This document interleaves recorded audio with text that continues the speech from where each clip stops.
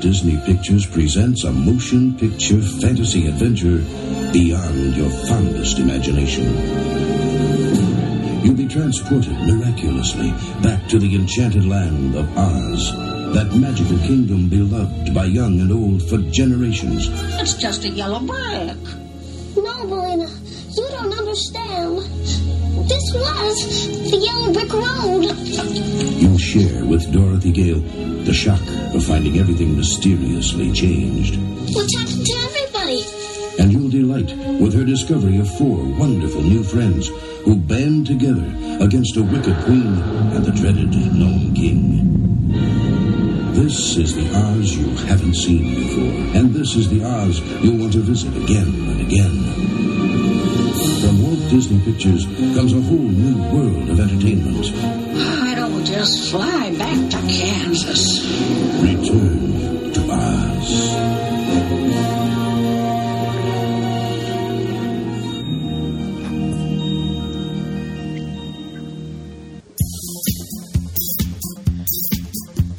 Welcome back to the show, everybody. Welcome back.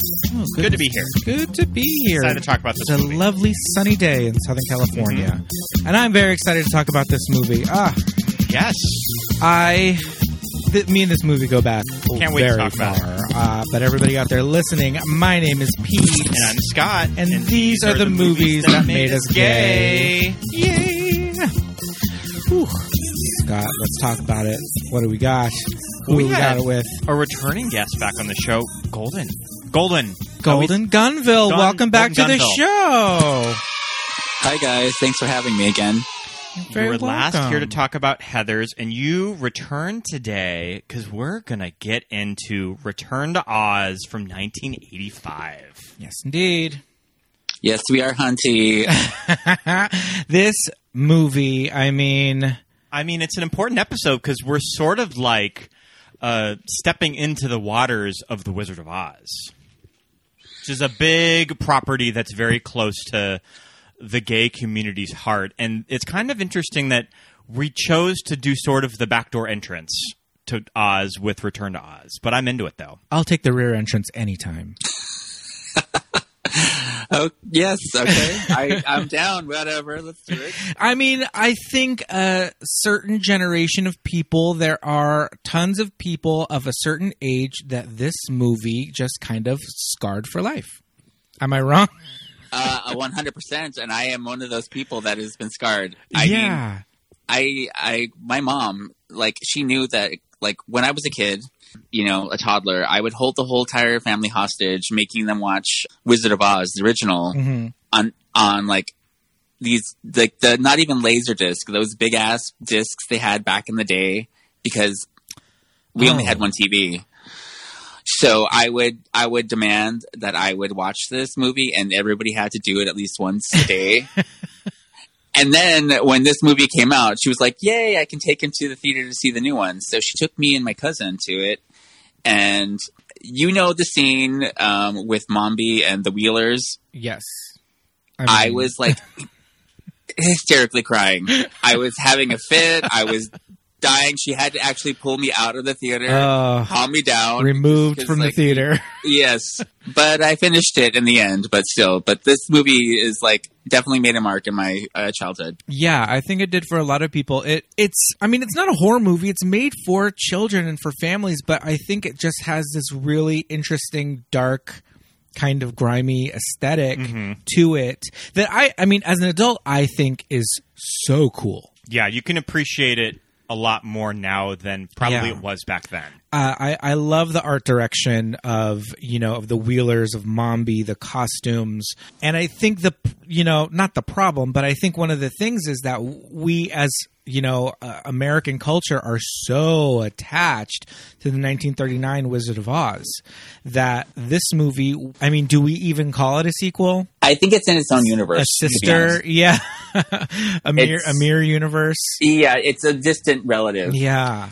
So it was difficult for people to kind of latch onto because people expected, hey, it's a sequel to The Wizard of Oz, let's go. And it's while faithful to an extent adaptation to the novels, but the books are crazy to begin with. But I don't know. It was scary at the time, but as an adult, I appreciate it so much for what it is in just really cool and interesting art direction. Things that they went out on a limb to make these characters really fun and interesting to look at. I love it. Yeah, it's funny. This is a movie that I don't know if I watched this as a kid. This is probably a movie that I didn't really watch until fairly recently, but I knew about it because I would see it at the video store, and I want to say it was in my stack of videotapes that I got from my uncle, but I don't actually remember watching it. Right. Now, I am a couple of years younger than Fairuza Balk, so to me, seeing Dorothy be a child and not a teenager... Mm-hmm. That was something that I was like, okay, that was my in to the movie. I'm like, okay, she's about my age. She's really good in this movie, a couple of years older than me. So that was me putting myself in Dorothy's shoes and her ruby slippers. And that was why I latched onto it so much, because as a little kid, I was like, yes, this movie's for me. Love Fairuza Balk in this. No, she's brilliant. She's actually very underrated. I wish she was working more. Yeah, today. Definitely. Yeah, you're absolutely right. Especially at a role that is so intimidating for a child that I think that she was cast in this movie when she was 10. It's just like you're acting these scenes with these puppeteers, Fairuza and that goddamn chicken, that she's just kind of selling it. Don't you dare come for my Belina, okay? But it's just like, I love me some Belina. Yeah. She is my queen, my icon, my diva. I love it. Just Fairuza just acting this scene with this chicken, and she's so good. Yeah. No, but seriously, she was acting, at least, Judy Garland was acting with actual actors when she was doing this. Yes. Fairuza's, I realized, watching it again today, she just is doing it all with all these, puppets and whatever they did. There are hardly any other human faces that she's interacting with. It's a lot to ask for a child, kind of doing a role with this much expectation that you're playing Dorothy Gale. Yes, yeah. And she kind of carries the movie, too. I mean, she totally does. Yeah. It's on her little teeny tiny shoulders. We'll talk a little bit more about Belina. That voice, that shady Belina, she's just throwing out zingers left and right. Queen of Shade Belina. Yes, Queen of Shade. I think right off the bat, what makes this movie so different than the 1939 version is the realism. And I know it's a crazy, wacky, fantasy movie with witches pulling their heads off and talking pumpkins, but it is very realistic in that those early Kansas scenes, that farm just in a plain. It's a world that feels lived in and inhabited. But to me, I looked at that farm and I was just like, oh my God, if I lived on in this little shack with my aunt and uncle with nothing around us, I would lose my mind. I would go crazy too. Well, sweetie, I got to tell you, as somebody who has grown up in South Dakota and is now currently living in Kansas, that is the actual reality I've seen with my own two eyes. Yeah, it just seems crazy. It starts off with Dorothy just straight up PTSD. It's been 6 months and she is going through it. She cannot sleep. I love though. The farmhouse is half done, and I'm thinking to myself, damn, it's been 6 months and they haven't rebuilt this farmhouse. But the real story is that Uncle Henry broke his leg, but that healed it, but he's still kind of being a lazy layabout, and they're having problems. Aunt Em is he's fine, he's just lazy, he's not fixing this house. So everybody's all jacked up at the beginning of this. Their marriage is falling apart. Dorothy has a sleep paralysis demon. It's too much. But the one thing I gotta say though, that I gotta bring it back to the original. At the end of the movie of the original, they're all, the house is clearly fine, intact. Yeah, it's intact. And you got all the people jumping in, the Scarecrow and Tin Man, blah blah blah. But, I mean, I do think this is a very realistic way that they did it with, because honestly, that going through a tornado would be a very traumatic experience for anybody. Yeah. I wonder where they found Dorothy after the events of the movie or the first story. In her bed. Well, that's the thing. The movie kind of introduces the whole it was just a dream element, right? And I feel don't the books kind of treat it as it's really happening to her? I tried to read the books once, and I was like, no, thank you, bye. I I saw Silver Slippers. Silver and Slippers. I was not having it. I read the first one, but I feel like I was in like the 5th grade. Yeah, and that same. was it. And that was it. It's not the movie, Mama. Yeah, it's not the movie. Yeah. So, okay, this movie in pieces. It's a sequel. It's trying to hold on to things, but I think just so that audiences can latch on to elements from what we know and remember. I almost feel like those were things that the director just sort of had to concede to Disney with. Of that, I'm going to put these elements in because it's going to help sell it. That's kind of an interesting place to start with the director Walter Murch. And if you're a big film dork like me, you'll know Walter Murch because he is an Academy Award winning movie and sound editor. That he has this huge career. He's worked with Anthony Miguel a lot. He edited movies like The English Patient, Cold Mountain, Talented Mr. Ripley. So very respected in the industry. And this is one of the few things that he directed. And also Disney has been they bought the rights to the books in like the 50s. So this is material that Disney has been circling around at this time when they made it in the mid-'80s for decades. Yeah. And they finally made this movie in the early 80s, and the production was very troubled. It went very over budget. Walter Murch was almost replaced, and then he was brought back on. He had his buddies like George Lucas and Steven Spielberg sort of vouch for him and just say that this guy can do this movie. You should let him sort of make the vision that he wanted to. And then he was brought back on, and they made it. And Disney kind of threw him under the bus at the end. Like, they kind of shafted the release. It didn't do that well because I don't think that they really had the money to spend on the marketing. And they had changed studio heads multiple times during the production of this movie. So just sort of the behind-the-scenes drama of this movie, it kind of just sounded like they went through a lot to make this particular vision. And it didn't do very well at the time and theatrically, but it's one of those things that everybody's seen it. I think when it came out on video, for a movie that was released in 1985, it probably took a minute for it to get released on video on VHS. But this is the dawn of home video rental. So this is when kids, like, we were renting it nonstop. If you had the Disney Channel and a VCR, you could record it off of the Disney Channel, watch it over and over again. So while it was not a box office success, it became like an instant cult classic almost, right? Absolutely, yeah. In part because of how creepy it was, but And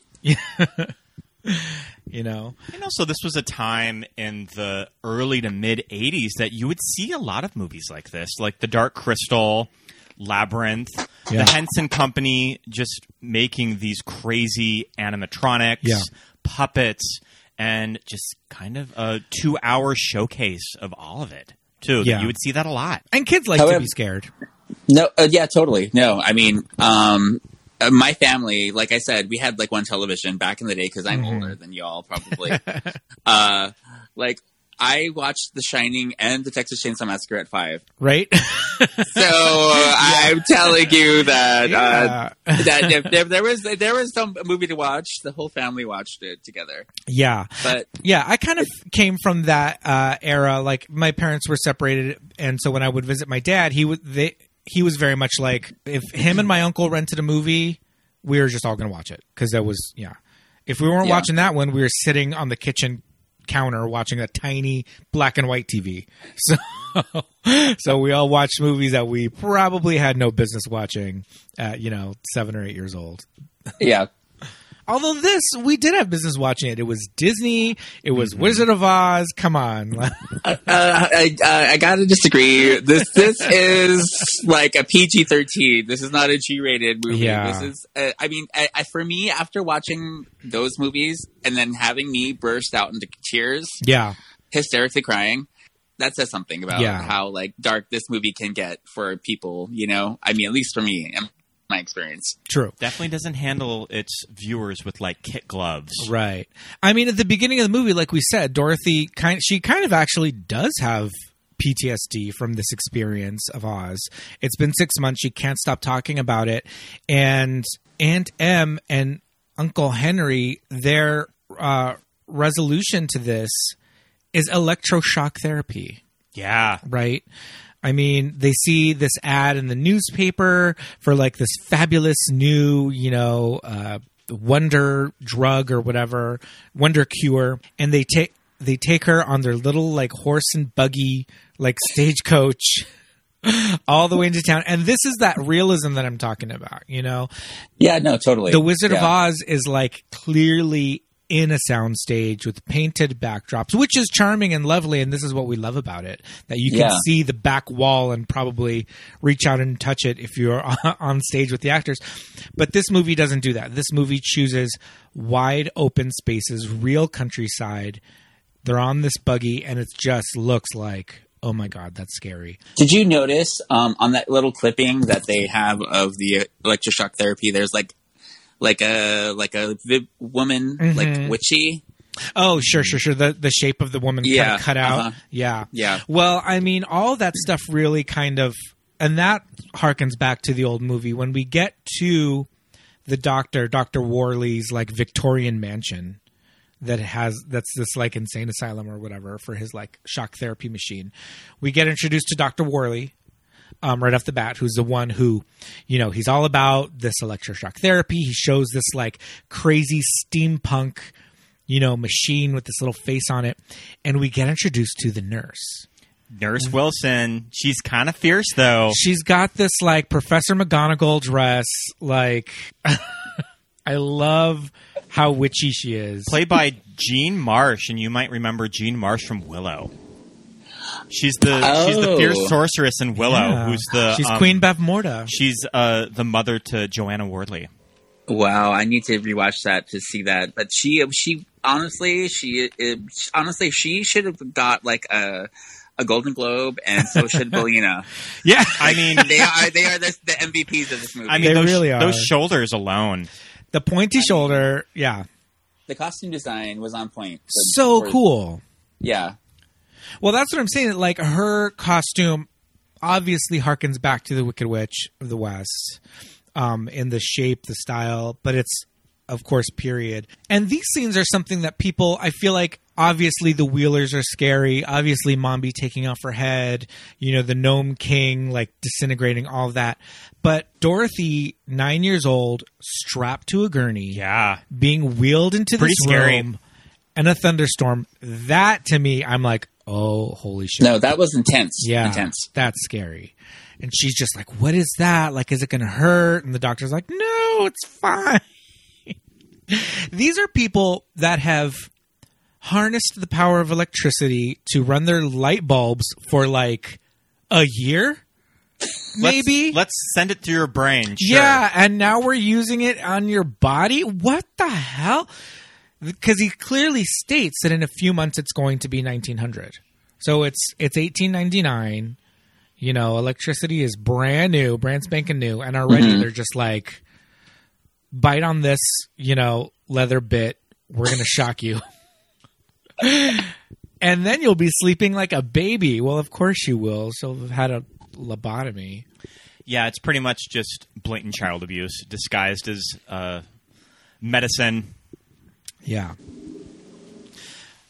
So Dorothy meets this mysterious little girl in the ward who we never find out who she... Well, I guess we kind of find out who she is. Dubbed voice. Yeah, I read that her voice was dubbed because the actress was British and her accent was a little too heavy. Oh, wow. So if you watch it, her voice sounds a little ADR'd. It sounds like it's not quite live. However, I gotta say though, I feel like that adds to like the dreamlike quality of her character. Yeah, for sure. Because she kind of shows up out of nowhere. She shows up in Dorothy's room. She kind of helps out. She's like this little guardian angel character. But I want to get to their escape from this escape scene is harrowing. Of these little girls jumping in this river. And Fairuza has said in interviews that she did all of her own stunts. So that is those little girls in that raging, gross river. I've as somebody who has actually, I lived near a river back in my day. Very much like Veruza, I have jumped in those waters. I know that it is very terrifying because that current can take you and you have no idea where you're going to go with it. I just want to kind of speak up on behalf of Nurse Wilson. Here she is, medical professional, in charge of miners who have now run away in a lightning storm and are running to a swelling river. And they'd rather get in the river than go with her.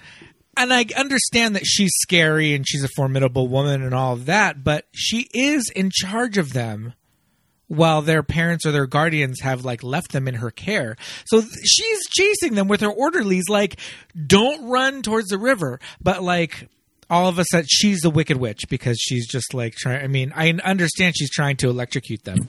Okay, you are Miss Nurse Wilson apologist. And I am. I don't know why you're defending her so much. She's a bitch, okay? She is. She's horrible. She takes that lunch pail away. Hello, I would have jumped in the river too with Dorothy and Ozma, okay? That's rude. But how cool is it when Nurse Wilson jumps in the river and her dress is billowing up around her, and she looks like the Wicked Witch melting into the water. I didn't immediately get that visual. I got that visual when I was 6 years old watching this. Loved. In the theater. Loved. I was like, oh, she's the Wicked Witch. She's melting into the river. I immediately thought that was so cool. So this is the other thing about Oz and how you get there. It's very much like Narnia. There's not just one way to get there. Right? All of a sudden you're there. Yeah. Yeah. It's a tornado in the first one. It's a roaring river. Because we know that all rivers that lead out of Kansas run into the open water. Right. Because Kansas is so close to the ocean. There's so many oceans. Right adjacent to Kansas. That's a cool shot. The shoreline. That's a cool shot of her little box in the ocean, though. Yeah, her little crib just in the water. Yeah, no, that little crate thingy that she was in. When she does wake up, and now the water is just brown and gross around her. When she does wake up, this is when we get Bellina, our favorite Queen of Shade. Mm-hmm. What's that? Oh, I was just trying to lay my egg, that's all. Bellina? Who else? What are you doing here? Have you been here all night too? Oh, I've never been so wet my whole life. How big is this pond anyway? I don't think it's a pond, Bellina.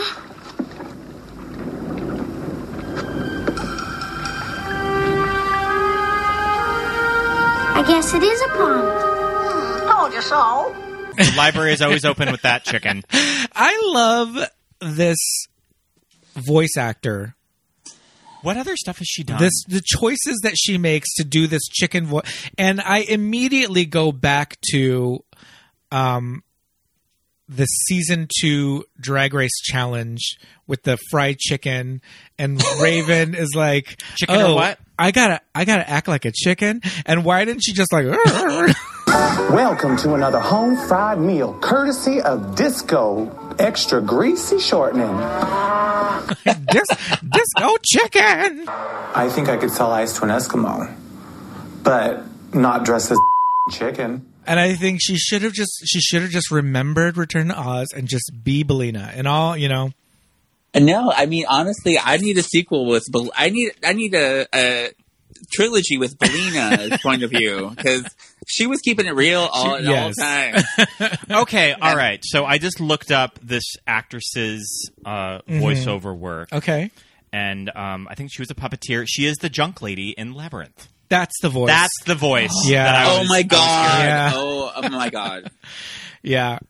Oh, what a pretty pencil case you have. Oh my god. Oh my god. That's funny. That makes so much sense. Yeah, I love totally. I do have to say, the puppet Bellina, they matched that chicken. Yeah, it looks pretty good. Really good. Sometimes you can't even tell if it's a puppet or if it's a real chicken. No, that puppet was immaculate, but the other characters not so much, unfortunately. But Bellina was on point, vocally and physically or visually. Yes. I think a lot of the puppet work was pretty successful. The one puppet character that I really had a problem with is the Scarecrow. That face. Oh, no, totally. Yeah. Sure. No, that was terrifying. Yeah. And I understand that they were matching the illustrations, and it does. It looks like the illustrations from the really old books, but the frozen face just wasn't working for me. No, but that's the thing for me that as well is like the reason why the original was so great is because like there were actual humans inhabiting these characters, and you could see the facial expressions with these, and like Jack and TikTok and the Gump thingy. Like they're all like, you know, very like they're still. They don't have expressions. Right. I don't know. We lived for when TikTok went up those stairs. We're just like, how are they going to get him up these stairs? And then he did it. I'm just sitting there thinking, oh my God, this poor actor. So I want to talk about TikTok. The actor that was in TikTok. His name is Michael Sundin.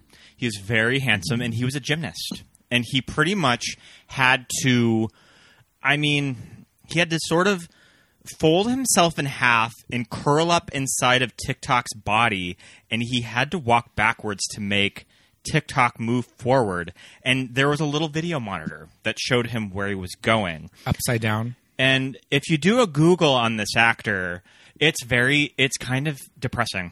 It's kind of sad because he was a gymnast and he got the role of TikTok, and he ended up getting on a big UK children's show. Blue Peter. Which is the origin of the Blue Peter badges on Drag Race UK. Because the show's called Blue Peter, and they give out Blue Peter badges to the kids who come on the show. And it's like this big British institution that we as Americans have no idea what it is. And we were like, what are Blue Peter badges? But they're Blue Peter badges. So Sundin was gay, and he was pretty much fired for a few tabloid controversies because he was a pretty public person with the show. Right. And there was a few tabloid controversies with him going out to gay bars, probably just out having fun, and it would show up in the papers of like the lecherous activities of this actor that was on a children's show. And also people just used to write into the show complaining he was too effeminate. Right. So, and then he ended up dying of AIDS in 1989. How old was he? He was like, I think he was like 28. Wow. And it's one of those things that when you do, if like you're watching movies from this time, and this happens kind of a lot when you're curious about a particular actor in a movie, and then you go down that Google rabbit hole, and then you're just like, oh, they died of AIDS. Yeah. Anytime an actor from this era died under 30, you're like, oh, yeah. It's like, I remember discovering that about Zed from Back to the Beach. Zed from Back to the Beach, David from Star Trek II, Wrath of Khan. Yeah. Merritt Buttrick. And then from Square Pegs. The cute guy in the wheelchair from Friday the 13th 2. Yeah. So just kind of just the sad reality of a lot of gay actors at this time. Yeah. I'm so sorry, guys. Like that's really bleak, and thank you for bringing us all down. But I mean, I just think that his story is just super fascinating, though. No, but the thing is, like, I saw like a YouTube video of him actually in the TikTok, like like kind of, it's so weird that that's what they decided to do for this particular character. Yeah, and I don't know if they specified like the actual like measurements of TikTok to fit somebody in there, or like I don't know how that happened. Like, yeah, it's so bizarre because his legs are so wide set that it couldn't have been a little person. A little person, their legs wouldn't have fit in it to reach the ground. So yeah, and this is a time before. Now they would just have an actor standing straight up wearing the suit, and then a green jumpsuit on top, and then just put they can just do all of these crazy things, and you're just standing upright. But in the 80s, they had to do all this stuff practically, and this movie is just filled with gymnasts and puppeteers and mimes and all these people that had to figure out how to make it work on camera. I mean, I appreciate the practical effects of any movie, and I wish that we could go back to that in a lot of ways. Yeah. with current film and TV now, but this one, this guy in particular, like, it was so archaic, I feel. Yeah, it's like, what is the thought process there? Why can't they figure this out to make it a little bit more comfortable? Yeah, it was just bizarre to me. Yeah. But although, that being said, TikTok is a beautiful character. This really cool steampunk They gave a lot of design. expressions for his eyebrows and his eyes. Yeah. I think he's just a really cool, iconic character. And as a kid, you are not thinking about the poor guy inside. You're just like, wow. That little robot's walking around, you know. Went on to inspire the social media app. Obviously, the inspiration for TikTok. Exactly. Yeah, he has his redemption there. Yeah, yeah. But you know, Dorothy sees that like Oz is like in a shambles. You know, the Munchkin city is gone. She makes her way to Emerald City, and it's completely like tore up. And when she left Oz, the Scarecrow was like the king of Oz. Yes, she left him. And now in he's charge. gone. Yes. Well, yeah, because she finds everybody's turned to stone, but she can't even find like a stone Scarecrow. And this is where we find TikTok, and this is where we first meet the Wheelers, who I love. So cool. The Wheelers kind of remind me of something that could have been out of The Wiz. Yes. Like their styling, you know, their costuming, all of that. They very much remind me of that kind of Wiz, you know, kind of metallic, you know. I was just going to say, I think the Wheelers remind me more of like Orange Clockwork. Yeah. Just because of Clockwork Orange. you know, yeah. Clockwork Orange. Yeah. Thank you. They're just terrifying, especially the one with like the balding hair. Yeah. And, yes, you know that dude. That actor terrifying. is one of the orderlies that is strapping Dorothy to the gurney. So they do that. They do that thing where everybody's kind of has a counterpart. Was it our last episode? Oh, it was our Muppet episode with Lex that you get these very physical actors that probably worked in like pantomime. Yeah. And they're not like cute twinks. Like these are just regular looking dudes with like receding hairlines. Yeah. In the 80s, you could be a dancer and have like this great body and very physical. That actor who you're talking about, his name is Pons Maar. And I remember Pons Maar because he is in a lot of movies playing weird, kooky characters like this. He's in Masters of the Universe. Who is he in Masters of the Universe? He's in a suit. So he was like the Doug Jones of his day. Kind of. Yeah, he kind of was. And he's on one of the... I remember at the time there was a making of Return to Oz. It might have been on cable or something because I remember seeing it as a kid. And he's in it. We watched it on YouTube. And he's in it kind of talking about how, like, the physicality of the Wheelers and what they needed to do to... Because they were really rolling themselves around on these crazy, like, wheels and stilts and stuff, so... Yeah, no, I can't even imagine. I love to roller skate personally, but to have you in that position that they are in, working both of the hands and their feet, that's... a physical feat. And it's just one big wheel on each appendage. It's not even like a set of wheels, so I don't even know how that would work. And these guys that are doing it, these stunt actors or, you know, mimes or circus performers, whatever they are, they're doing a hell of a job. Like, they're convincing, and the way they've got these helmets that in that hunched over, stilted position, their helmets face forward, and they've got these grotesque faces on them. Yeah. And it's like so cool. I love it. That scene with one of them, I think the main guy, looking through the door at Dorothy. Mm-hmm. So creepy. Yeah, very scary. When she finds TikTok. Mm-hmm. There's also a moment when they're kind of like running around looking for her, and they're talking to each other, and they like screech. Yeah. They're like screeching like birds or something. It's so weird. It's like, oh my God, that's so... Who thinks of this crazy crap? This portion of the movie reminds me of The Wiz in that regard, that the production design, it's a little like Urban Decay. Yes. Like... There's graffiti. Graffiti everywhere, and you kind of got that from The Wiz. Yeah, for sure. Mm-hmm. Yeah. Can I make a confession to you guys right now? Sure. You've never seen The Wiz. I have never seen The Wiz. So I used to love The Wiz when I would watch it on the Disney Channel as a kid, but it's a movie when you revisit it now, I cannot make it past the first maybe 40 minutes of the movie. Yeah. It's kind of a chore to sit down and actually watch. The ending is pretty labored. It's very front loaded in the good songs and all that, but yeah, it gets a little tedious after a while. We'll probably end up doing it on the podcast sooner or later. Yeah. But it's one of those movies from late 70s? Yeah. That the pacing is very different from what we're used to, and it shows. The pacing didn't age well. But also, that brings up an interesting point because, like, I feel like The Wizard of Oz was such a musical, and this one clearly is not. Mm-hmm. Yes.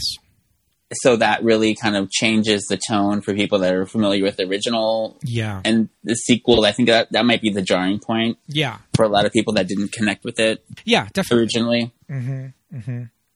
And, just the creepy imagery that started with the Wheelers and moves forward into, now we get into Princess Mombi's, like, chambers. This is very when it turns into, like, Terry Gilliam's Brazil, when she's taking off her head and putting on olive. It's actually just putting on her new head. It's actually more like Terry Gilliam's Baron Munchausen. Sure. This, like, mirrored hall. I love when they go into this, like, crazy mirrored throne room and she's sitting there playing this little teeny mandolin or whatever it is. Just the music that's coming from the mandolin and she's just sitting there alone. Like, that's just a very creepy scene in itself. Very unsettling. Very unsettling. And then we have this crazy, like, peacock kind of inspired dress with these, like, long, like, shards coming out of the shoulders. Don't get too close, Dorothy. You're going to get your eyes poked out by one of them. I love this costume. It's so cool. That was brilliant. That was a brilliant choice by whoever decided to do that. Because she wears that throughout. Like, yes. This is like a costume. when she is Mombi. Mm-hmm. Yeah. I love that. It just reminds me of something out of almost like anime or something. Just the way it has these pieces that are shooting out of her shoulders, this shoulder piece. And yeah, there's like a peacock motif in it. Raymond Hughes did the costumes for this movie. But yeah, this is when, it's this young girl in this crazy costume. She kind of looks like Amy Irving. She does look a little like Amy Irving. But she takes Dorothy, takes her to this long chamber, and in the chamber is a bunch of women's heads. And they're all looking in different directions. Yeah, and they're all animated. You can see them moving. Mm-hmm. Very interesting the way they did it. And she fully just says, like, "Oh, I'm gonna switch it out. I'm gonna put on a different. I'm gonna use number 4 today. Use number 4 today. Love it." No, I love it. I mean, I wish I had like a hall of heads. I could switch out, and then I could hook up with different guys, and they would know. There you go. Yeah, you know what I mean. Like that would be. I'd be like, yeah, I'm number 5. Oh, tomorrow number 2. Like I would totally do that. Yeah, that's hot. I mean, who wouldn't? But for like gay men, it would have to be like a whole upper torso that you'd have to change out. True, but if you have a witch thing, I think you could go. magically do the pecs and the abs and whatever else you need to. So you just need to worry about the face. There you go. You just got whatever your demographic you're going for in that particular day. I like it. We can talk about Oz the Great and Powerful later in the show because I do want to talk briefly about Sam Raimi's take on this material. But this section kind of reminds me of the Rachel Weisz scenes of Oz the Great and Powerful. Sure. Yeah, I can see that. She immediately just kind of throws Dorothy, like, she keeps her in another room, locks her away, and this is where Dorothy meets Jack Pumpkinhead, right? And yeah, she meets Jack. And this is also where we change over to Jean Marsh, who played Nurse Wilson. Well, we haven't gotten there yet because her head is locked away. Oh, sure. We don't know it's Nurse Wilson yet, as the real actual, like, Mombi Prime. All we've seen is like the first one and head number 4. But when we meet Jack Pumpkinhead, he's made of sticks. He's kind of scarecrow-ish, but with a jack-o'-lantern for a head. And yeah, this puppet there's not a lot of articulation in his face. Yeah. It pretty much just squeezes. It's operated and voiced by Brian Henson. Yes. Who voiced Hoggle in Labyrinth. Son of Jim Henson. Yeah. I like this character. I think it's fun. It's very Nightmare Before Christmas. But yeah, there could have been a little bit more articulation in the face. But I mean, it's a jack-o'-lantern face, so I don't know how they would have animated that, even if they had, threw more money at it. I don't know what they could have done to make that face move. I get that. And actually, Jack Skellington is based off of this particular character from Nightmare Before Christmas. Right. And I kind of think that maybe Tim Burton read The Wizard of Oz when he was a little boy, because this character is sort of taken from the books, or at least the look of him. Yeah, at least the look, at least the illustrations he probably really latched on to. We also... so Jack tells her that about the powder of life, and Dorothy gets this idea that, okay, we got to get the powder of life. We're going to construct this crazy, she sees the moose head on a mount, and she just gets this idea to string a bunch of couches together, stick the moose head on it, sprinkle the powder of life, and that's how we're going to get away. All right, I guess. So she's got to go get the powder of life. This is where, the scariest scene to me as a kid happens, because she sneaks in. He says he even tells her it's in drawer number whatever. So she goes to the drawer, opens it up, and that's where she sees Jane Marsh, Nurse Wilson's head asleep in the cabinet. Tries to get the powder of life, and the head wakes up and starts screaming.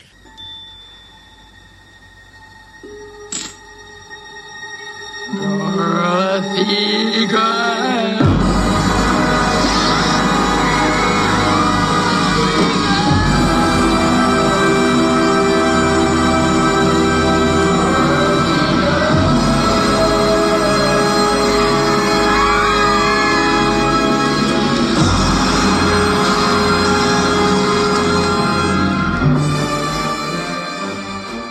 Dorothy girl.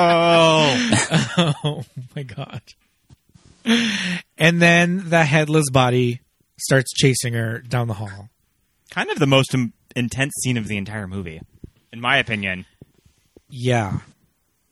I mean, for me, we'll get there, but that's not the most intense scene for me personally. But that's not the one that reduced me to tears, hysterically crying.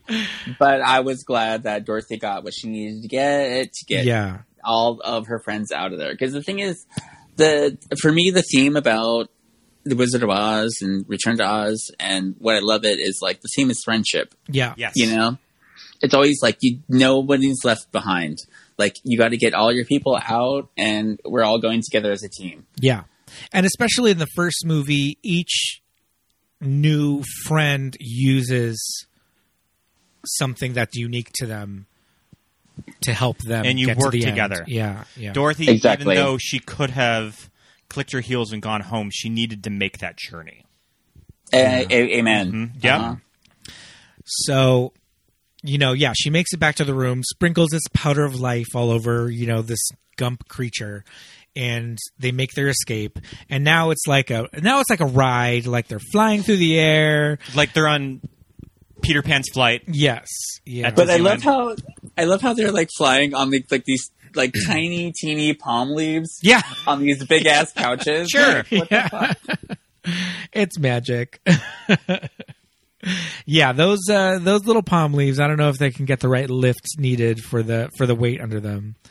But whatever, they got what they needed to go. But, but yeah, that was ridiculous. Rewatching it now. At the time, yeah, you don't when care. I first watched it, I was like, yeah, girl, yes, fly away. And this is when me as a viewer, because sometimes I'm slow on the uptake for some of this stuff, that it finally clicked in this scene that it's oh, Dorothy, this is the original gang, but they're all just sort of different versions of it. Yeah. And then you see the guys in the little roller things, and they're the flying monkeys. Yeah. So this is kind of when you as the viewer start to put all of those things together of that, okay, this is your core Oz gang. Yeah. They're just like analogies of their original characters. Yeah. Because from here on out, Mombi really starts to use the Wheelers. Like, she has them like pulling her in this like chariot, which I love those scenes. That was for me. That's when I was destroyed. Like the fury and the chair that she was like whipping those Wheelers with, faster, and then the Wheelers. Yeah, no, that is when I lost it completely in the theater. And my mom like took me out. Yeah. And like to the lobby, and like I chilled out, and then we came back in. But those scenes, like, I mean, seriously, like, I'm not kidding. Like, if we had like an award show like called like the Gazies, she would win Best Actress, and Belina would be Best Supporting Actress in a comedy or musical. Yeah. Yeah. It's a scene that scares the shit out of you as a kid, and then when you're a gay adult, you're just like shaking your finger, being like, yes. I'm just like, work, yes, work, no, work, yeah. Yeah, she's like, faster, and they're just like huffing and puffing, like wheeling away.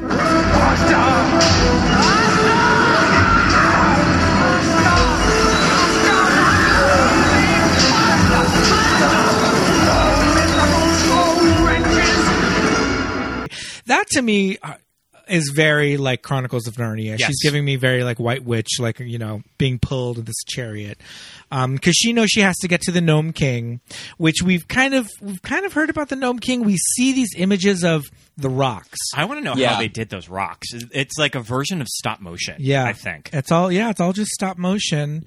And the little faces that they're making, you know, in the rocks, and they're all reporting back to the Gnome King, and it's this like crazy deep voice.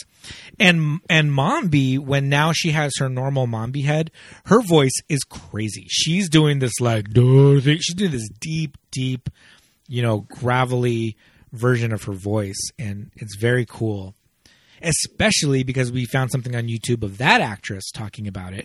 And she just looked like this little British lady, just like, I really hope that fans, you know, fall in love with Fairuza because she's so good. And she's just blonde and just tiny little woman. I'm just like, wow. She's so amazing. Wow. Yeah. She just had this smile on her face, just talking about how like she just hopes that kids love it. You know, how wonderful Fairuza is. And I'm just like, acting.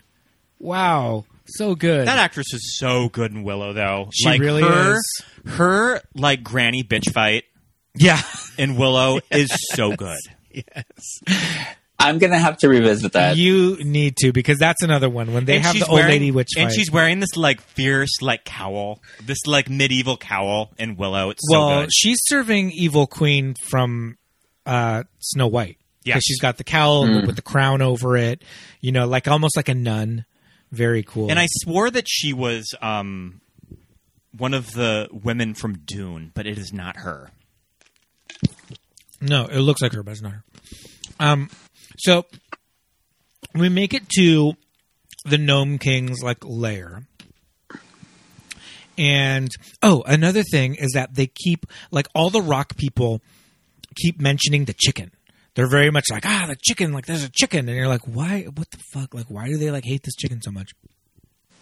So the whole time that we're at the Gnome King's lair, Belina is like inside of like Pumpkinhead's jack-o'-lantern. Yeah. Hidden.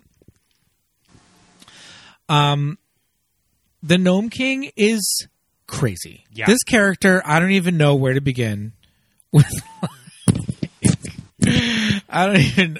Who is this actor that plays him? The actor that plays him was Merlin in Excalibur. Oh, for all you nerds, like mega nerds out there, the old what is it, 1980 Excalibur, the John Borman Excalibur. Excalibur. He was Merlin. His name is Nicole Williams. Because he plays the Doctor at the beginning. Yeah, and he's also Dr. Worley from the very beginning. Oh, he's in The Exorcist 3. Oh. Shout out to Keep It Weird. Ashley loves Exorcist 3. Yeah, Exorcist 3 is so weird. Do you love that movie? Oh yeah, no, that's a bizarre trip, but we don't have time to unpack that here. No, not at all. But you know, it's this thing that they're doing with the Gnome King, where he starts off just being like a face in the rocks. Almost like Rockbiter from Neverending Story. Yeah. And the longer they're there, and, he gives them this task to try and find the Scarecrow. And they have to, like, find the right, ornament in this room. And if they don't pick the right one, then they get turned into an ornament themselves. And each time one of them gets turned into an ornament, he becomes more human. Mm-hmm. Until he's fully just the actor in, like, rock face makeup. And this is when he's like, oh, are you looking for these? And the little twinkle toes, ruby slippers. We cackled when we watched that. Oh. I mean, I love the reveal of the ruby slippers. Oh my God. It's just like, girl, what you gotta do? This cross-dresser is just like looking for these. I want the, like, Fred Flintstone bowling, like, twinkling noise, like, tick, tick, tick, tick. Totally. Oh my God. And that. he, like, lifts up his little, like, rock robes. He even sort of does the little shoe pose that Judy did. Yes. Yeah. In the original movie. Yeah, harkens back to, like, the way the little shoes are, like, on display. And again, this is something from the MGM movie that in the novels or books, I guess, they're silver slippers, silver shoes. And I think the production just knew that they had to get those ruby slippers from MGM. Yeah. And in the extreme close-ups, they do look like they're, like, stoned, like they're stones on them. But I feel like I've seen versions where they're just kind of like sequins. They look like sequins, Yeah. but I'm saying, but it's still important to, like, tie the two movies together. Yeah. That they have that callback to it, but it's just so gay the way that he's like, he lifts his little skirt up. This queen is just like, and then when he, like, tucks the shoes back in really quick too. Yeah, that's totally. Every little, like, movement is just so, like, yeah, it's just super queenie. I love it. And I just wanted to preface this by saying I don't like to use adjective as gay or anything. Yeah, but that was legitimate. It's pretty gay. Yeah. Are you sure you didn't come back for these? My ruby slippers. No. My ruby slippers. They just fell out of the sky one day. You were so anxious to get home. They're very powerful. They made it possible for me to conquer the Emerald City. Yeah, and it's played 100% serious. This little girl is not just like, what? She's just like, oh, those are my shoes. She's not like, what is this dude doing? Exactly. Yeah. But that I can imagine is some sort of, like, Robot Chicken or, like, Saturday TV Funhouse episode where the other characters are kind of in the background going, he's really wearing those shoes. What about this dude? But yeah, so every time, somebody makes the wrong choice in the, in the secret room, he becomes more and more human. But then, like, TikTok has this great idea that he's going to, like, wind himself down in there so that they have to send Dorothy in. And I'm telling you, after this movie came out, me and, like, all of my friends who were girls in elementary school would just, like, run around, like, anything that we found that was green, we would just, like, touch it and just like, nope, didn't work. I love that. I love that so much. The boys didn't care, but the girls, all my cousins would just be like, let's do it. This is really the scene where I noticed the details in TikTok's face because they gave him these beautiful green eyes. Yeah, they're like emeralds. Yeah, emeralds, almost like opal, like green opals. Yeah. Well, we didn't mention, like, TikTok has his, he's Clockwork. Yeah, isn't that his description, like the Clockwork Man of Oz or something? So he needs to be wound up, and that harkens back to the, electricity machine from Dr. Worley's office had these like little keys that you would turn, but his keys are on the back, and so somebody else needs to wind them up. Does the Gnome King kind of offer Dorothy like, oh yeah, he says like, well, I'll just send you home now. Yeah. Like, I've got the shoes. Like, you don't need your friends. Well, he does, but the thing is, like, his offer is that, like, you can go home, but you're going to forget everything about Oz. Right. It's going to basically erase your memory Yeah. of this thing. Yeah. So, and obviously she doesn't want to do that because she's has such, such a tie to it. Yeah. And she has to help her friends, too. That's who she is. Yeah. And then the other thing is that we don't really know until Mombi gets there. And he just kind of says it in passing, but he's just like, with every wrong answer. If she's the last person to remember Oz, then I will become human. Mm-hmm. So that's his plan. That's why he turned everybody in the Emerald City to stone. And that's why he's trying to get rid of Dorothy and have her forget about Oz, because once no one remembers that Oz existed, then he will become human. And he is becoming more and more human by, every little person in there. But I feel like we don't even kind of get that until Mombi gets there. And he's kind of like explaining it to her. I feel like maybe we should have known that a little earlier. No, that would have been a good end game to like specify. But at the same time though, like, you really see it when, when she finally gets into the room with TikTok, and you start seeing him kind of degrading back into this rock person. Yes, that's when you notice it. Because at first you don't even notice that that's what's happening. You're just like, oh, okay, he's just turning himself more into a person. But then he says it, and and then he starts turning back after she starts bringing everybody back. When she figures out it's all of the green ornaments in the room are Oz citizens. I love when she figures it out, and she's just like, okay, find everything green, and then they start bringing everybody back to life. But this is where we find out why he's so afraid of chickens. Because their eggs are poisonous to the gnomes?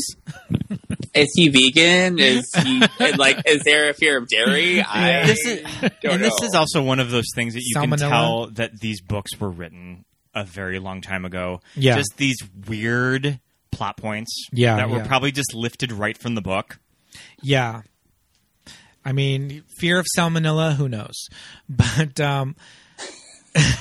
he's trying to, like, swallow Jack, and he doesn't know Bellina's in there. She finally lays an egg, it falls down his throat, and he completely disintegrates, and all the gnomes, like, go away, and she gets the ruby slippers back.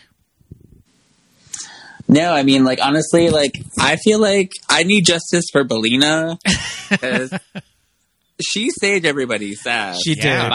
By planting that egg in him. But the thing is, I don't understand why he was so anti. I mean, he could have been lactose intolerant. However, eggs are okay if you're lactose intolerant. That's true. Yeah, because I kind of have a little of that. But like, Miss Bellina, she deserves something. She deserves credit. There is a really cool scene though when, after Mombi does get there and she's just trying to explain herself to him, and he's just like, oh, you let her get away and all that. And he puts her in a cage, Yeah, no, I love that. Yeah. And she's just and it's a stand-up cage. So she's like, can only stand. She can't even, she can turn around, but that's it. And this is where we get all of the Emerald City crowd shots. Yes, Dorothy. They're pretty impressive. When she puts the ruby slippers back on, I guess the deal with the slippers is that you can just make a wish and it'll grant the wish, right? Because now she's full on like taking orders. She's just like, back to the Emerald City and everybody back from Oz, and she's just throwing more and more stuff in there. And so when they get back there, it's like the Emerald City's back to life. And yeah, we get these crazy crowd scenes. But also, I got to mention that, like, I feel like this movie might have been like a mashup of like Alice in the Looking Glass, like, because there's so many mirror elements, yes, like for sure, on the ceilings everywhere, and even the floor. with all, the floor, Ozma, like there's so many mirrors everywhere, like reflection. Yeah, it's a big motif in the movie. I feel like it's the first time she sees Ozma at the beginning of the movie. It is. I'm going to say it's a little jarring to see the lion in live action, this Tin Woodsman creature. That shot of Fairuza on the back of that lion. Yeah. So we were looking at an interview that Fairuza Balk did in the early 2000s, probably right when they reissued the DVD for this movie, that she was just remembering memories of shooting this movie, because she can still remember a lot of this movie because it just made such a big impression of her. Yeah, I mean, because it was such a big part of her life, and she fainted because the soundstage that they were shooting in, it had that many extras, and it was like 120 degrees that she fainted on the back of the lion. Wow. In one of the shots. Well, there's probably, with all the studio lights and then all the mirrors reflecting all that light. All of those people in one room. Yeah, that's insane. But there's a lot of really cool costume design in there. And all these creatures, again, are inspired directly by the illustrations from the old books. And so you see, like we were saying, in the 1939 version, the Tin Man it's like a stage production. You know, it's like, how would we put on the Wizard of Oz? Well, you're going to get in the suit, we're going to paint your face silver. But in this, they decided, okay, the Tin Woodsman, it literally looks like the illustrations. Mm-hmm. You know? No, it does, actually. And it's interesting to see it, especially in 1985, and as a kid, to see how they would bring that to life, you know? But it is also kind of a little weird, a little jarring. And again, this is where we really get the Scarecrow and that crazy face, that frozen face with these big eyes and everything. The Scarecrow was horrifying to me. Like, I mean, on the rewatch that I just did, like I'm like, oh my God, that's not, I mean, because the thing is, like, at least the Tin Man and the Lion make sense in the fact of the way that they were rendered for this particular movie. But the Scarecrow not having any expression, because, like, the guy who played the actual Scarecrow in the original was so expressive. And that was a thing, you know? And the thing about Ray Bolger, who played him in the original, he was a very thin and wiry guy. And so when he was in the Scarecrow costume, he didn't look overly bulky because he was so thin to begin with. Like C-3PO, when you're in a suit, it's over your body, so it's going to make you look even bulkier. So getting like a thin little guy to do it. In this one, it just looks like a regular dude, like in a suit. Like, it looks like a costume. It makes me think that if maybe the Henson Company was more hands-on with this movie, they could have put a little more expression in that face. Yeah. 100%. Yeah. And then Jack, I think, too, there were different techniques that they used. Like, sometimes it was a skinny guy in a suit, and then sometimes it was like a full-on puppet, you know, to make it look a lot more like branches and stuff. So they kind of use different things to trick you. When he's sitting on the floor. Yeah. So that was cool, the way they were able to do it that way.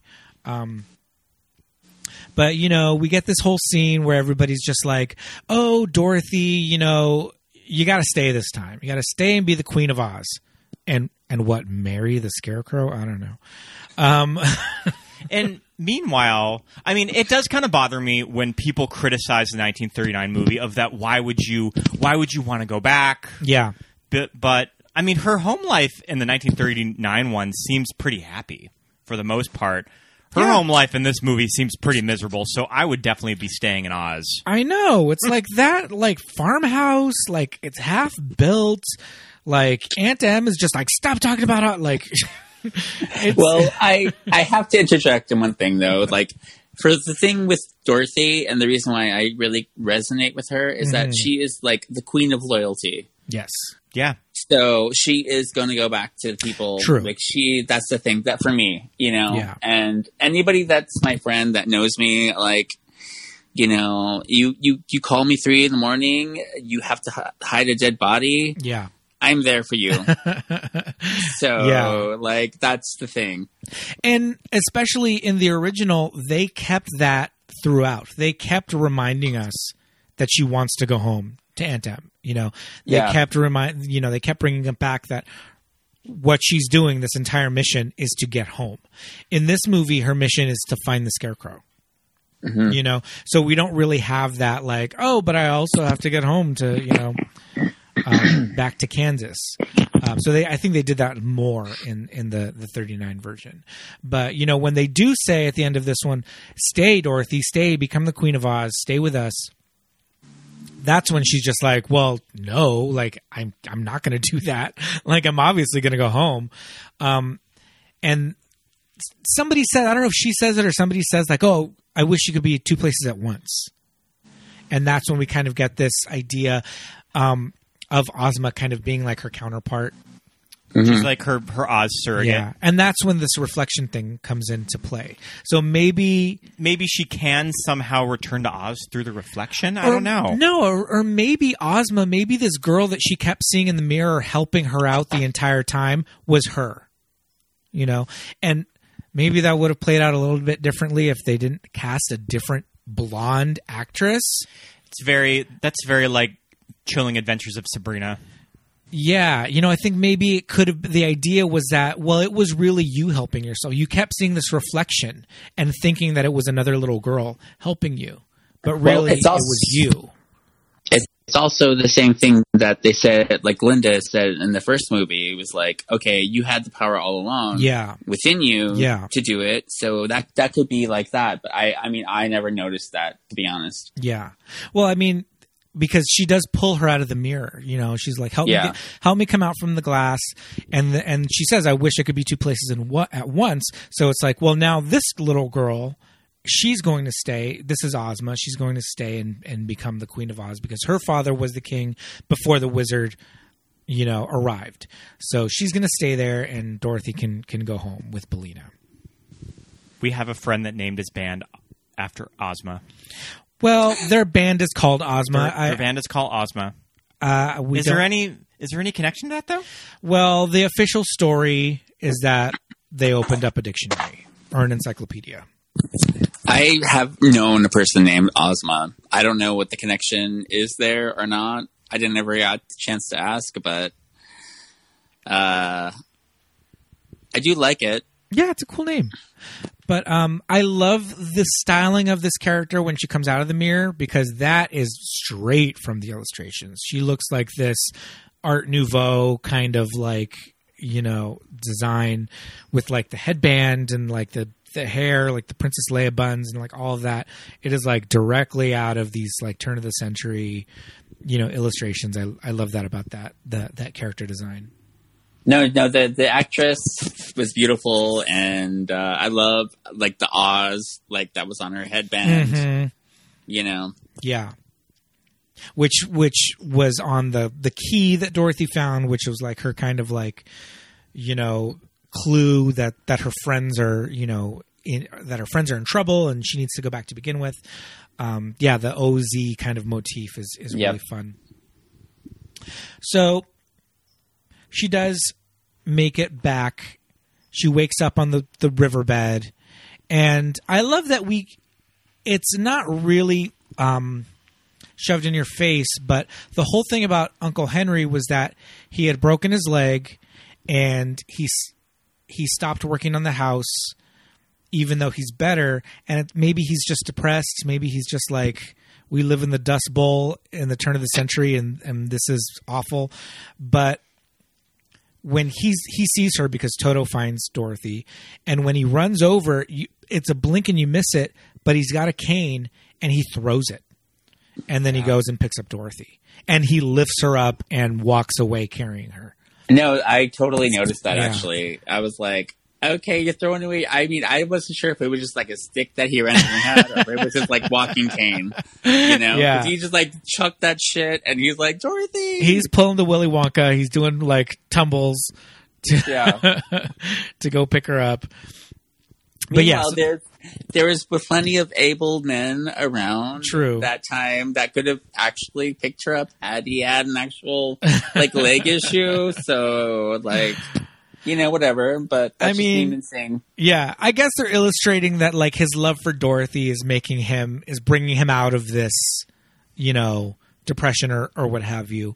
But really, it's just like you could have milked this a little bit longer, Uncle Henry. You could have had these men come and build a barn for you. So the asylum was the hospital struck by lightning and it burned down. So it's actually good that Dorothy it's went good that they running ran out away. Of that place and she jumped in the river. Yeah. And the doctor ended up just running in to save all of his equipment, and he died. He went in to save his machines. And the nurse we see getting carted off. But why did she get? That's the thing. What It's did like, she do? Why did she was charged with something that I don't know. I know. Yeah. That's the mystery to me. She's in the paddy wagon and clutching the bars as they drove her by. Mm-hmm. But what was her criminal offense situation? Yeah. This is what's confusing to me too. I'm like, wait a minute, what did she do? I don't know. Maybe there's some crooked, shady dealings going on at Dr. Worley. I mean, they are electrocuting people, so maybe the authorities just got wind of that. They had ads in the newspaper about electrocuting people. Yeah. I mean, I would get electrocuted today. Come on. But I need to know it's from a reputable source. This is true. But yeah, she gets carted off in the back of that little wagon. We leave Mombi and Nurse Wilson that's where the characters are left in both reality their fate is and the in same. Oz. Mm-hmm. Yeah, because in that whole parade in the Emerald City, Mombi is there in that cage. Yeah, so are the Wheelers. There's like a Wheeler or two in that. I didn't see the Wheelers. There's one. I think it's the main Wheeler, and he's not in a cage. He's just there. Wow, very interesting. That kind of recalls the old grim fairy tales where the evil stepmother and her sisters are drug out in the town square at the end of that story. Yeah. Mm-hmm.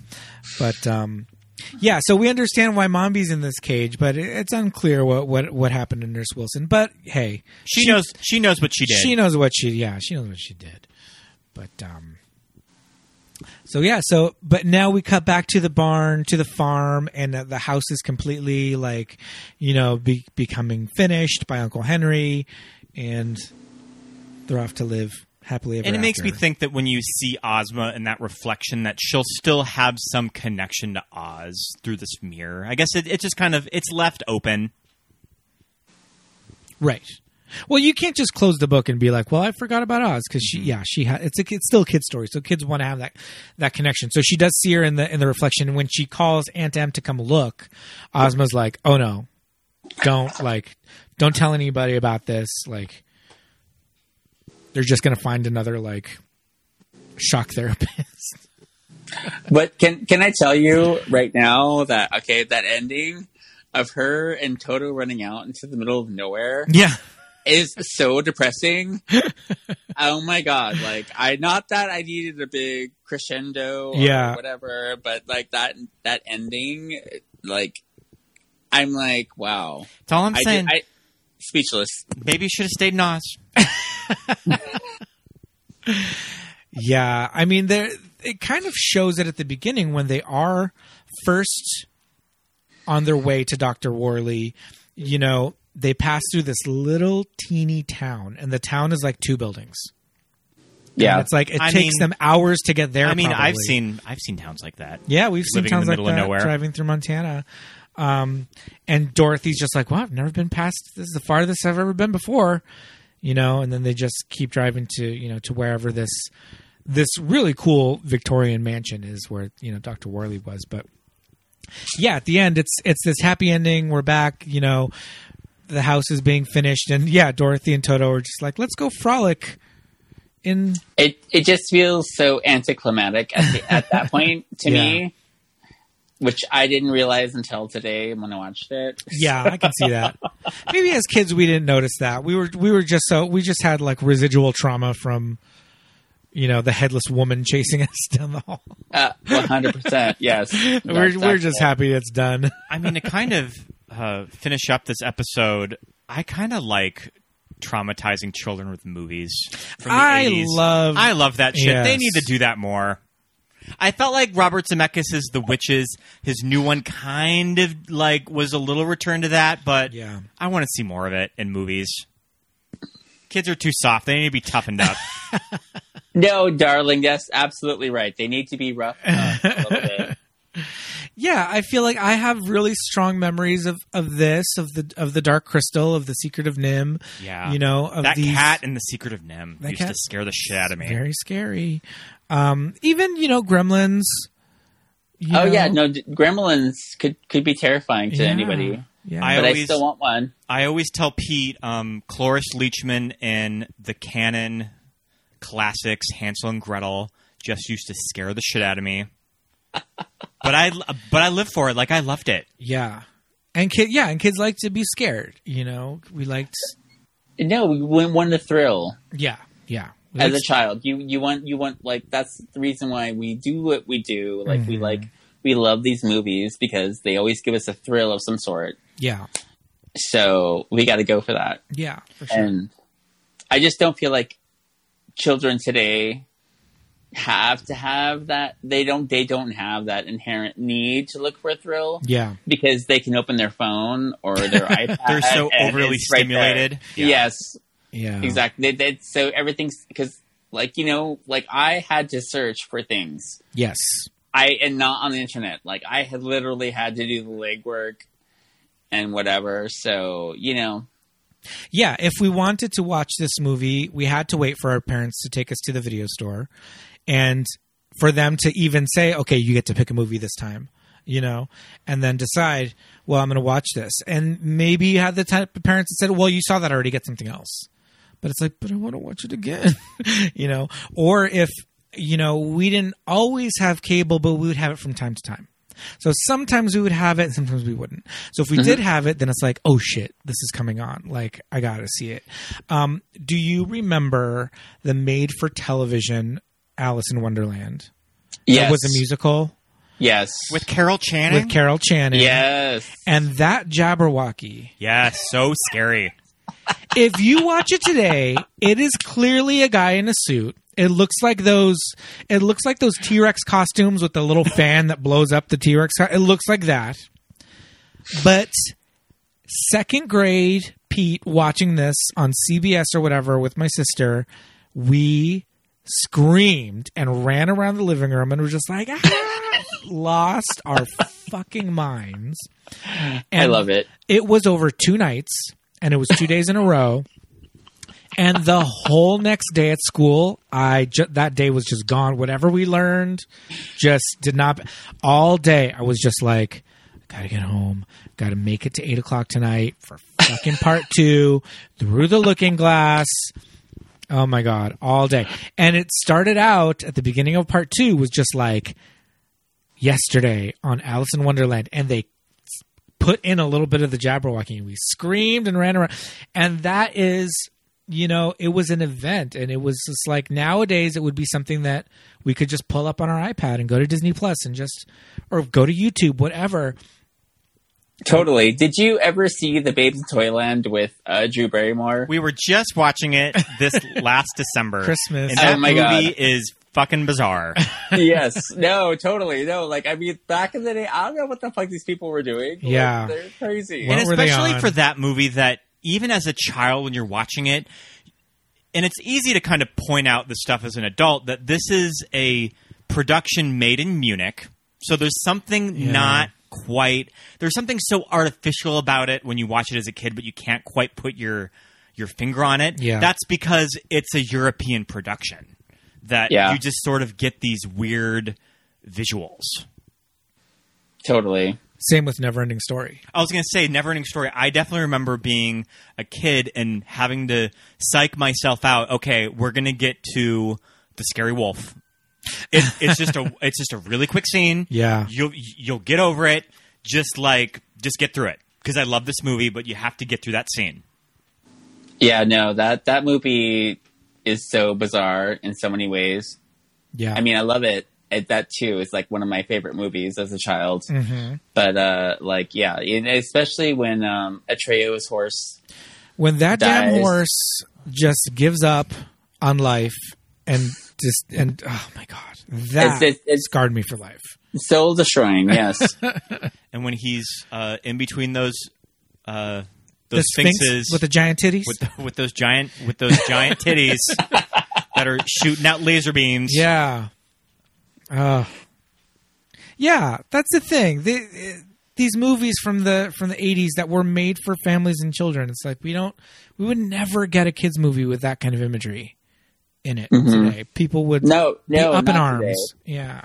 It's so sanitized. Yeah. And I mean, not that that's a good, not that that's a bad thing, Yeah. but it's just that they're a lot more sensitive. Where back in the day, they clearly just didn't give a fuck, and they were like, okay, we're gonna do whatever we got to do to get the story told. Yeah.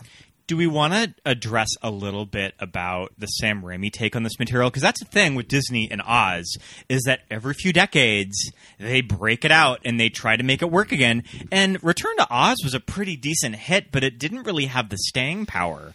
And I remember seeing it in IMAX and enjoying it. And also for that movie... Wait, you said Return to Oz. You mean... Oh, I'm sorry. I meant Oz the Great and Powerful. Oz the Great and Powerful. Yeah. The Sam Raimi movie. Yeah. Because that's the thing, is that Disney always tries to make this material work again. And for that movie in particular, Sam Raimi really drilled in, we are going to try to make a sequel to the 1939 movie. Because those are all of the visuals from that. So it's kind of doing the exact opposite that Return to Oz did. Well, for me, I absolutely hated that movie. Mm-hmm.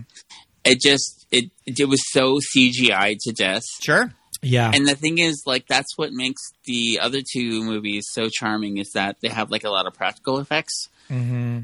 And it just was, I don't know, like, I would rather see, like, I mean, have you guys ever, I'm sure you've seen Wicked on Broadway. Yes. Mm-hmm. So I would rather see that, like, televised or, Right. Put into a movie, but the Oz Great and Powerful was horrible, and my biggest issue was also, like, Michelle Williams' wigs.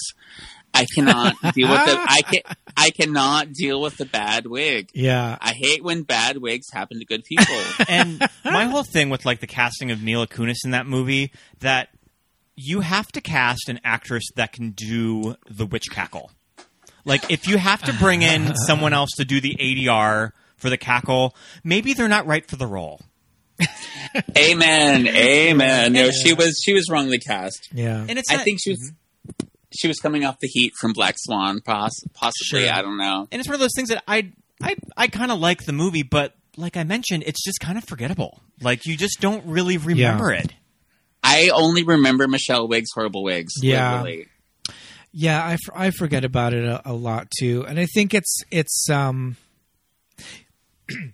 yeah, I think it's the thing that it's live action characters inserted into digital environments that's just so jarring, and yeah, people aren't really, I don't know.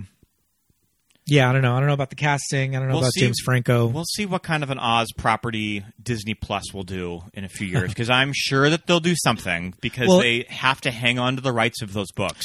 I know it's not with Disney, but isn't a Wicked film adaptation happening? That's at Universal. And some I'm point? curious of what is going to happen to that, because that was originally being developed with Stephen Daldry. And Stephen Daldry had Crown commitments because he's a showrunner on The Crown. Okay. And also, Wicked's original theatrical date was taken by Cats. Like, that was supposed to be the big musical of 2019, and then they fast-tracked Cats, and we saw how that went. So I'm curious of what the status of the Wicked movie is now. Now that Cats was such a huge disaster, and it cost them a lot of money. They're probably not super jazzed about throwing another $100 million into a Broadway musical. Did you actually watch Cats? Yes. We saw it in the theater. Oh. I haven't seen it, so I don't know. It's pretty bad. Okay. I figured. Yeah. Just based on the trailer alone, I was like, it's crazy. not good. We just felt like we had to kind of see it to make an informed opinion. And I went into it with somewhat of an open mind. That, like, I even love Terrible Things, and I don't even think it's even that. I think that all of these straight people that are trying to make rowdy cat screenings a thing will not be around in a few years. I mean, they already aren't around. Yeah, I mean, it's bad and it's like laughable, but it's just kind of not. It's not bad enough to be fun to watch. It's not even like inspired bad. Yeah, too. yeah. There's I got it. Yeah, some levels of that where it's just like, oh, it's so terrible. It's like at least we can sit around and make fun of it. It's not even that. It's just like, just taking up space. And I feel like its failure shouldn't really inform how successful a Wicked adaptation could be, because I think Wicked is completely a different, Totally, yeah. phenomenon, and people still, really love and embrace the material. So I think it could work. I think it'll work really well. We'll see how Dear Evan Hansen does later in the year. Oh yeah. Oh God. So I mean, do we have any final thoughts on Return to Oz and the phenomenon of we'll this definitely movie? be returning to Wizard of Oz too. This is Yeah, not for our sure. last Oz No, episode. we're going to do a proper episode on the 39 version. But Goldyn, what do you have any final thoughts on? I just feel like Mombi, the actress who played her, was outstanding and completely terrifying. Second to Margaret Hamilton from the original. And Belina is my bitch. Okay? She is saying everything I would say had I had been there. So yeah, I didn't really grow up in this movie, and I'm glad that I've discovered it as an adult, and I can appreciate this movie now. That I think this movie came along in 1985 when it was released, and audiences didn't really know what to do with it initially, and they sort of had to warm up to it. And I think it's a movie that ages really well. That you can really appreciate that this movie was trying to do something different. It was being ambitious. It just wasn't trying to make a carbon copy of the 39 movie because that's what audiences wanted. They're trying to do something new, and I appreciate that a lot. Yeah, definitely. And it came at the perfect time for a home video kind of, welcoming, people latching onto it on home video and cable and all that. And now it's available on Disney Plus. If you subscribe to Disney Plus, you can go ahead that's the thing is that give it a now watch. there's kids that are just looking for, maybe they've finished all of WandaVision and they're just looking for something old to watch that they just want to discover. And I think that kids today would find this movie a trip. We just watched an interview that Fairuza did that I mentioned earlier, and she said in that she still gets people come up to her every day that just say how much this movie meant to them, too. And it was just a huge part of their childhood. I would mention it if I ever met Fairuza. And it just sounds like she really appreciates that because she also holds this movie very close because it was her first introduction to acting. And what a movie to have your introduction to showbiz with. Your first feature. Big. This is a big movie, Hollywood movie magic production. I love Fairuza Balk. She's a treasure. She's great. But we definitely recommend going out and seeking this movie out if you haven't already seen it. We all love it, obviously, but it is available on Disney Plus if you are a subscriber. So go check that out. Goldyn, this was a lot of fun. Thank you so much. Thank you guys for having me. I had so much fun. As always, you all the best. Mwah. Yeah, you too. This was great. We'd love to have you on again in the future. But until then, it's time to say our goodbyes. And until next time, bye. Bye. Bye. And thank you so much for listening, everybody. That was a really fun show. First Oz episode. I love Can't wait to do more. Yeah, can't wait to do more. We're going to do the original eventually. And I eventually want to do The Wiz, too. Yeah, I think we because The Wiz is a trip. We need to talk about it. Yeah, agreed. But I think it's that time for us to take a moment and to give some shout outs to our Patreon. Love Patreon shout outs. Yes, indeed. We want to say a big hello and thank you to Paul, Jamie, Drew, Jimmy, Genevieve, Don, Josh, Emma Melly, Aaron, Melinda and Jim, Jessica, John, Nick, Christina, and Rufino. The list keeps growing. I just got a big stack of postcards from Redbubble that I need to send out for the Patreon, because when you join Patreon at any level, you get a movie postcard. Yes. And I've been trying to do them about once a month. Handwritten postcard from us. But thank you for being a friend, all of our lovely Patreon patrons. If you want to check us out, go to www.patreon.com/moviesthatmadeusgay. Check out the fun tiers, and you can... We have our Watch With Us alternate movie commentaries. They're a lot of fun. Hit play on the movie, hit play on the podcast, and watch with us as we yak along to Clueless, Empire Records, Beetlejuice, Scream, and many more where that came from.